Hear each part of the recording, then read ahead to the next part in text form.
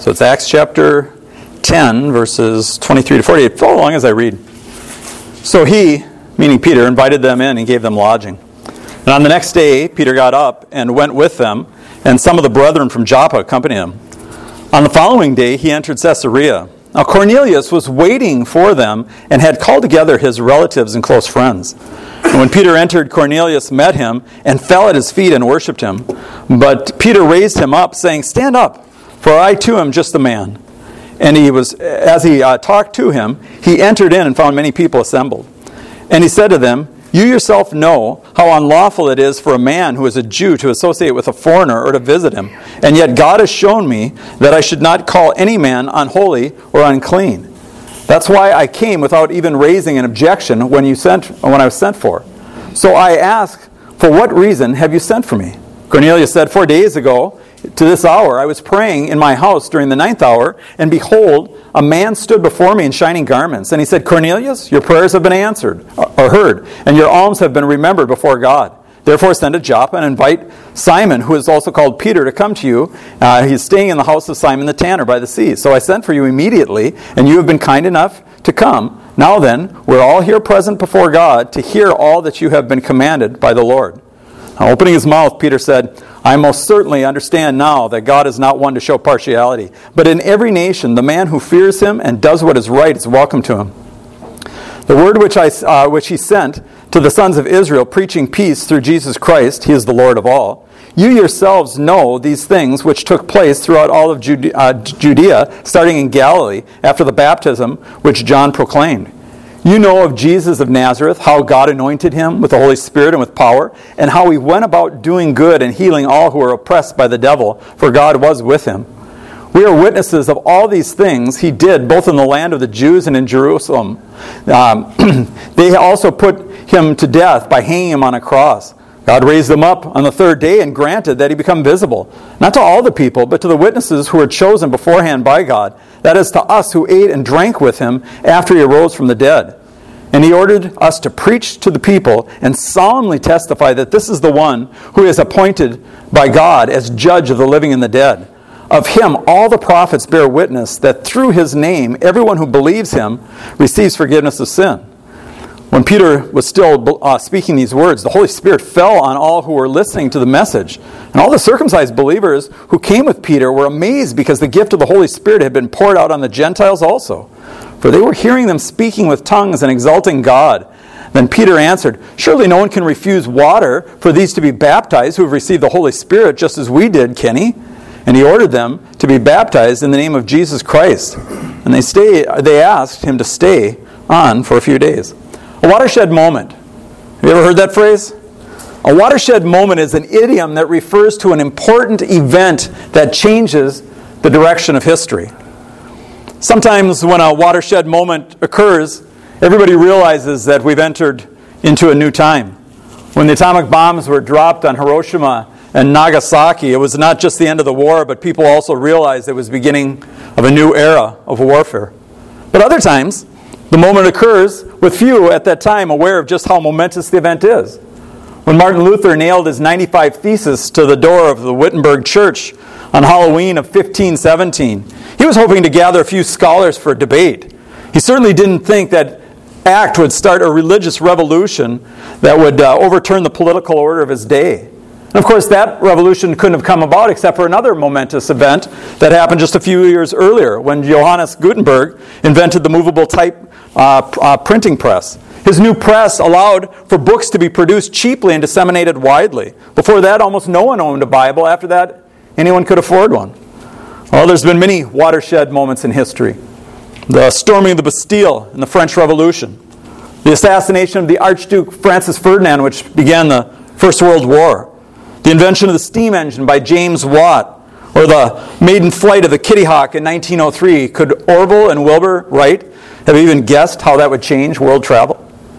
I mean, if a watershed moment is an important event that changes the direction of history, then that's certainly what we have in our story this morning. Because before this meeting at Cornelius' house, the followers of Jesus focused almost all their ministry efforts on reaching Jews. Indeed, they believed that Gentiles had to become Jews in order to be followers of Jesus. But here we have a turning point in history For with the conversion of Cornelius and his household, God was making it clear that anyone, Jew or Gentile, can come to him by faith in Jesus. And over time, this minority of Gentiles would actually become the overwhelming majority that constituted the church. Well, to see and appreciate how God opened the door of salvation of the Gentiles as Gentiles, we want to consider this portion of His Word this morning. So when we pray and get into the text.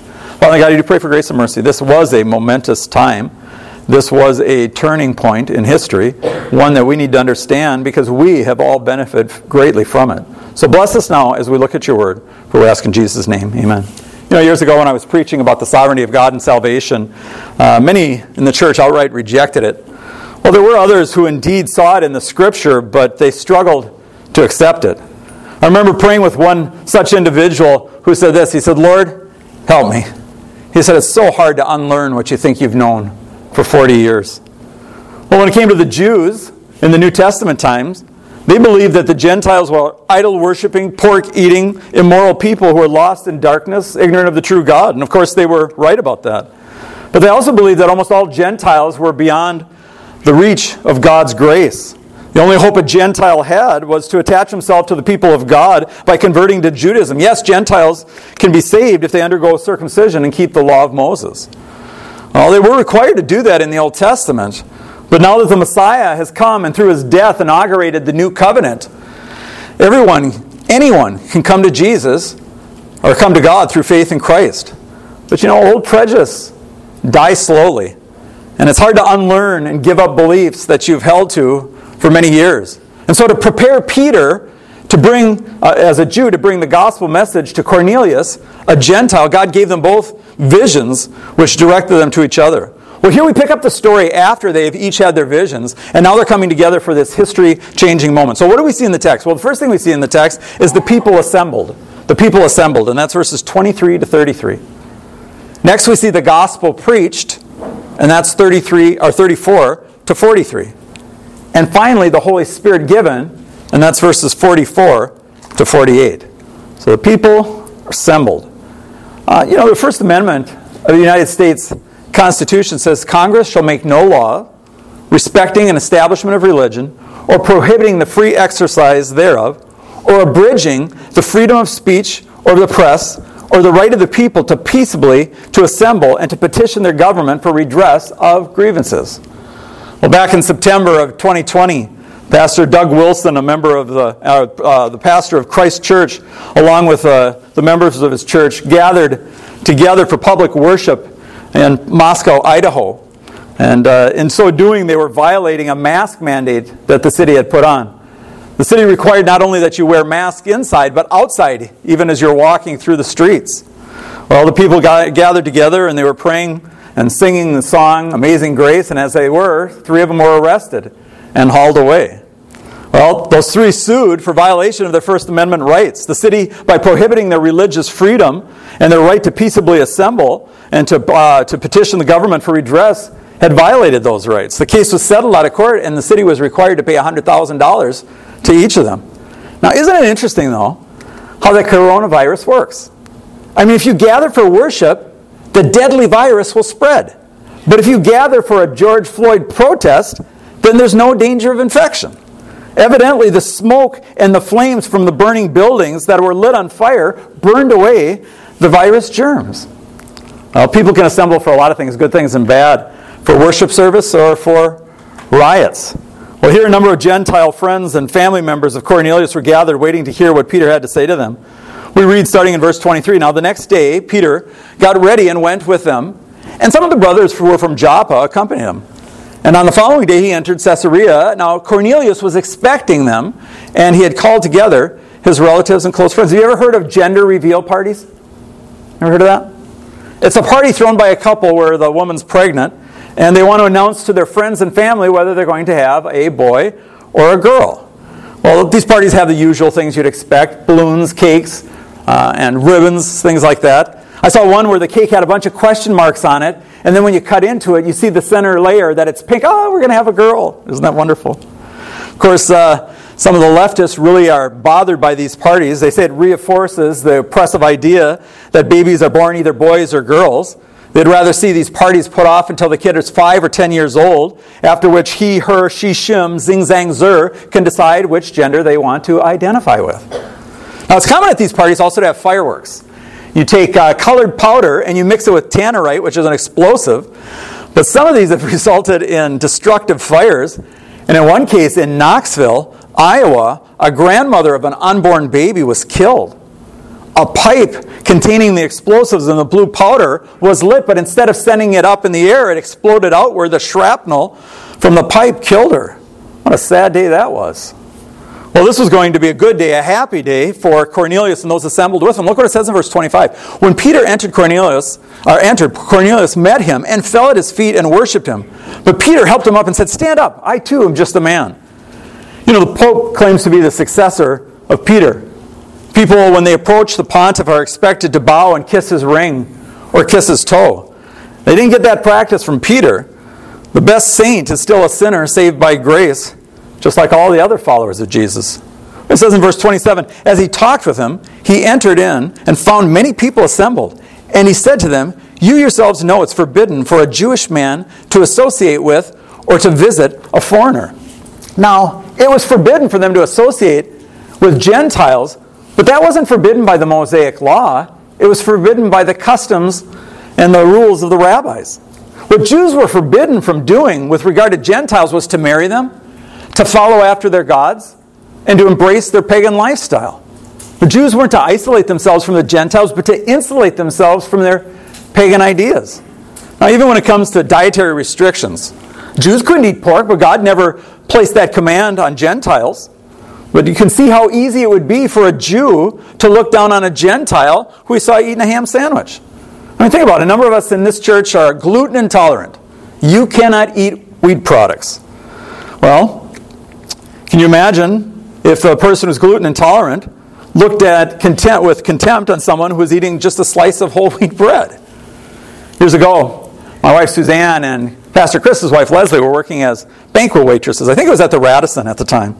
And I believe it was a wedding. And at one point, Leslie brought out a plate of food that was wrapped in plastic for one of the guests. She removed the plastic and served to him, and he freaked out because he was a Jew and her Gentile hands had defiled the food by touching it. How do you suppose Leslie felt at the time? Do you see how something as simple as dietary restrictions put in place by the Mosaic law could make a Jew look at his Gentile neighbor with contempt? And by the way, the Romans loved to eat pork. Well, this vision received by Peter when he saw all these unclean animals coming down from heaven, and he was commanded to get up and kill and eat. Peter's problem was not that he saw non-kosher foods as unclean, but that he saw Gentile people as unclean. But this prejudice was being swept away now from his thinking, for he goes on to say this in verse 24, "And yet God has shown me that I'm to call no man unholy or unclean. This is why I came without even raising an objection when I was sent for. So I asked, for what reason did you send me?" By the way, notice at this point, he still doesn't know why he's being called here. So Cornelius goes on to say this in verse 30. He said, Cornelius said, 4 days ago from this hour I was praying in my house during the 9th hour, and behold, a man stood before me in shining clothes. And he said to me, Cornelius, your prayers have been heard, and your charitable gifts have been remembered before God. Therefore send some men to Joppa and invite Simon, who's also called Peter, to come to you. He's staying in the house of Simon the tanner by the sea. So I sent men to you immediately, and you have been kind enough to come. Now, then, we're here present before God to hear everything that has been commanded by the Lord. Wow! These people were gathered together because they wanted to hear from the Lord. Now, how many people go to church for other reasons than to hear the Word of God? Some gather together to do a ritual, to pray prayers and responsive readings. You don't have to think about it, you just have to do it. Stand up, sit down, go forward, receive communion from a priest who gives you a blessing. If it's Saturday night, if you get done in time, you can go across the street to the bar. Of course, the services are stimulating. They have beautiful statues and colorful stained glass. Add to that, bells ringing and incense burning, and you can walk away thinking, man, what a mystical experience I've had. But have they learned anything about God and His Word? It might be read in the service, but is it expounded and explained and applied to your life so that you can live a life pleasing of God? But let's not just pick on the liturgical churches like Catholic churches and Orthodox ones. What about evangelical churches? Catholic churches may have bells and smells, but many mega churches have light shows and fog machines. The people are going for a free rock concert each week. They want to be entertained. Or they go because they want to be on the softball team, or that's where their relatives go, or there's a place for their kids to go on Friday night so they're not out getting in trouble. But are the people assembling because they want to hear God's Word? That's why these people are assembled. Why do you come to church on Sunday morning? You know, it used to be that people went to church simply because they needed to look good. That's no longer the case.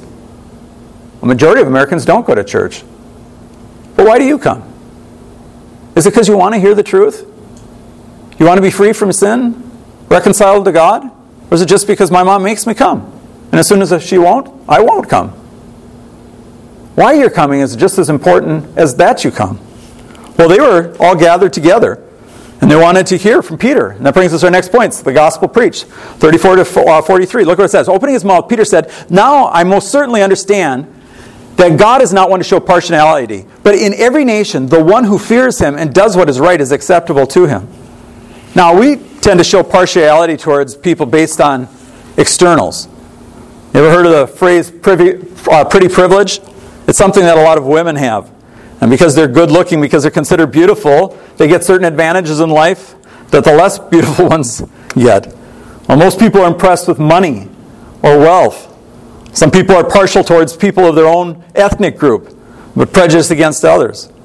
But God doesn't care about your skin color, or your ethnicity, or your social status. He doesn't care whether you're a Boston blue blood or a gangbanger from the hood, a Wall Street broker or a Tennessee hillbilly.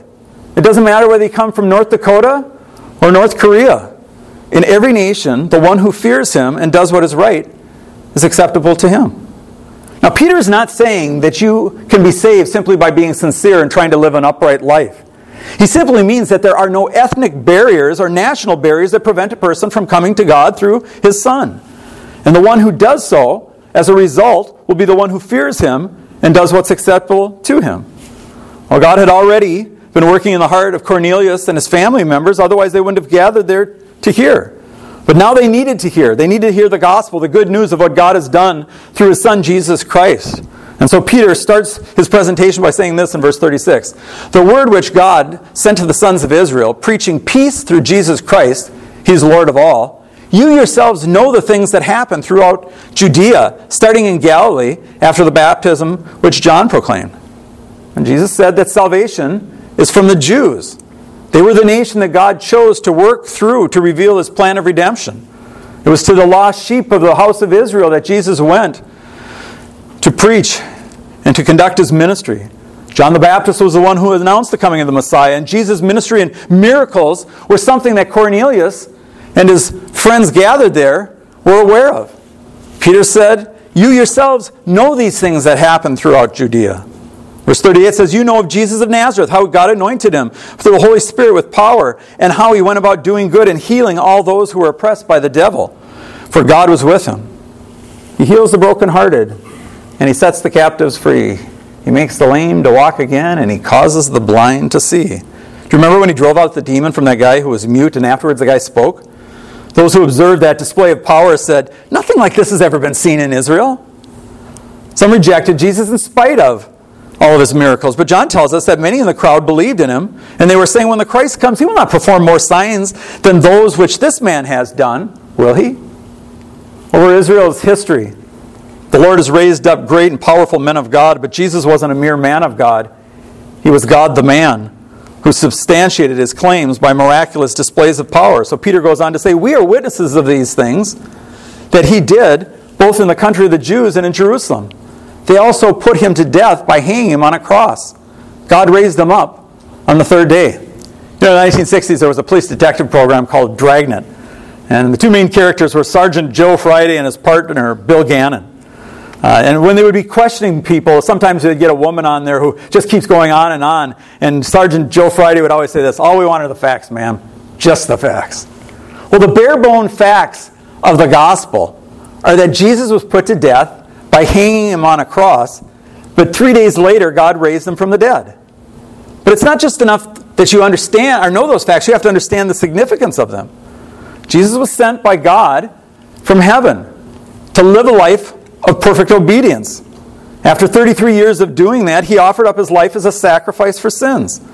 There, while he was hanging on the cross, God placed all the sins of those who would ever believe in him on Jesus, and he was punished instead of us.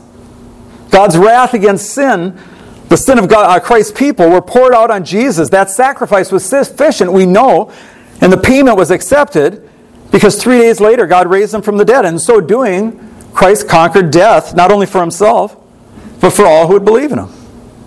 Peter goes on to say this, and he granted that he would become visible, not to all the people, but to the witnesses who he had chosen beforehand by God.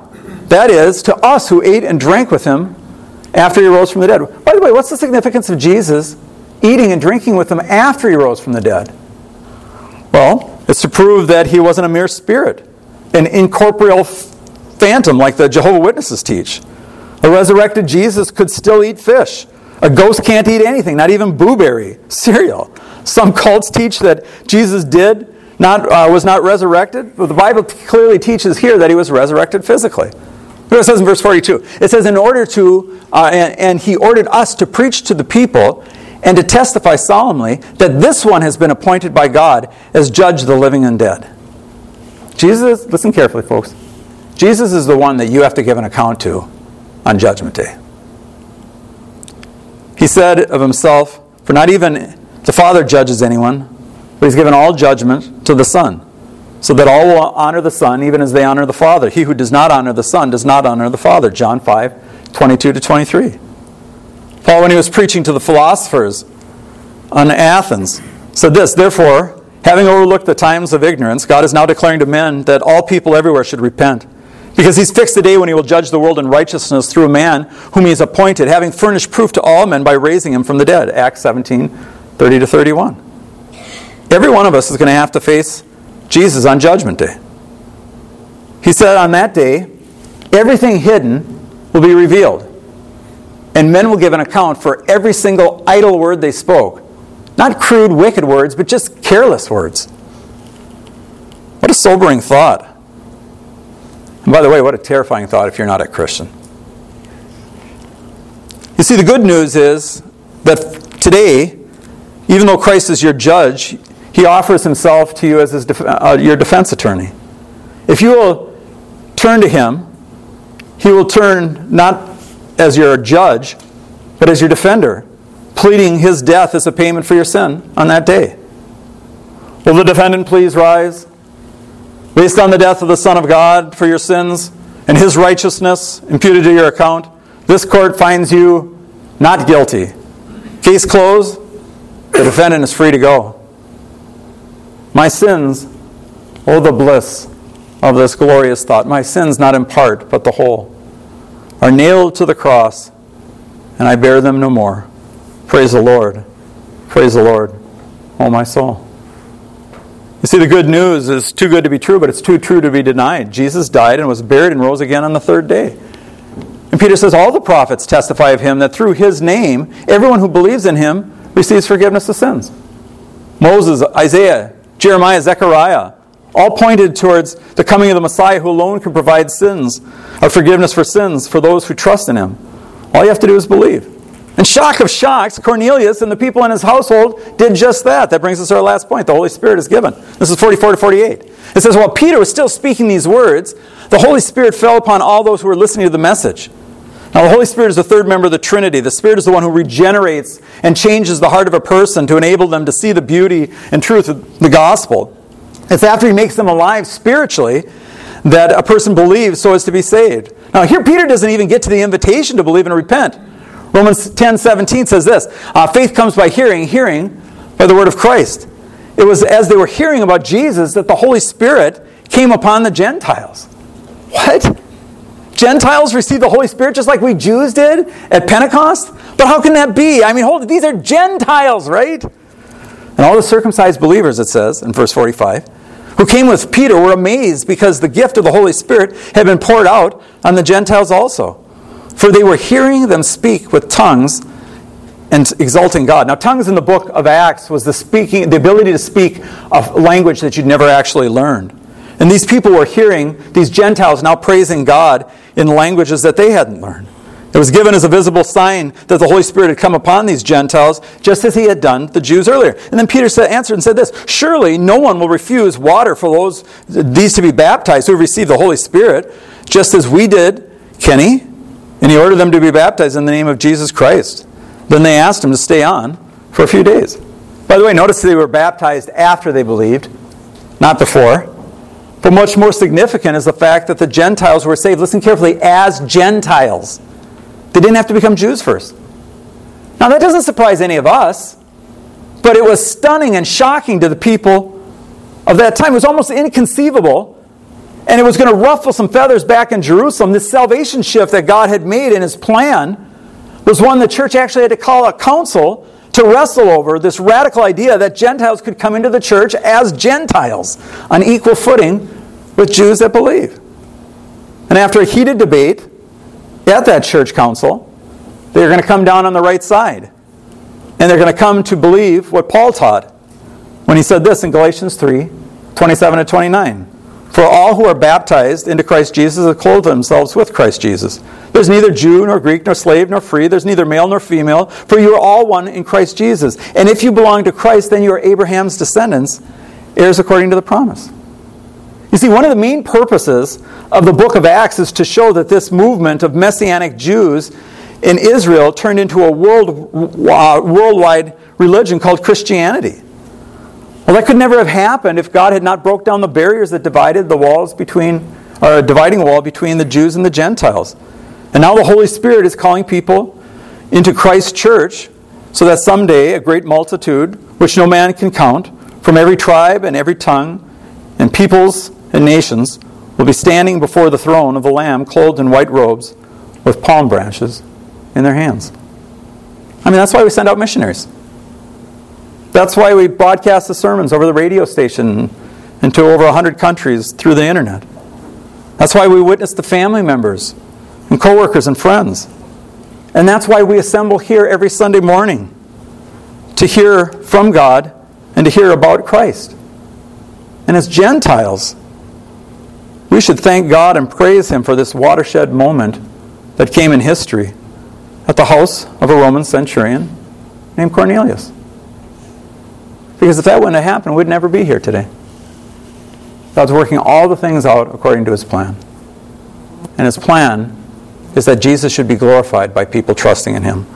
Have you trusted in Christ? Let's pray. Our Father in God, that's what it comes down to. There's people sitting here today. There's people who are going to be listening over the radio and over the internet. We're going to shrug their shoulders, go back to sleep, and not think a thing of it, and then perish. Lord, we don't want anyone here to have that happen.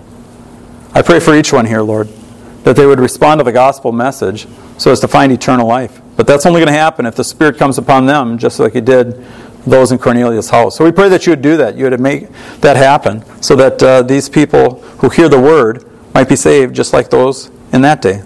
So bless them now, and us too. We ask in Jesus' name. Amen. All right, why don't we stand and we'll close by singing a song together.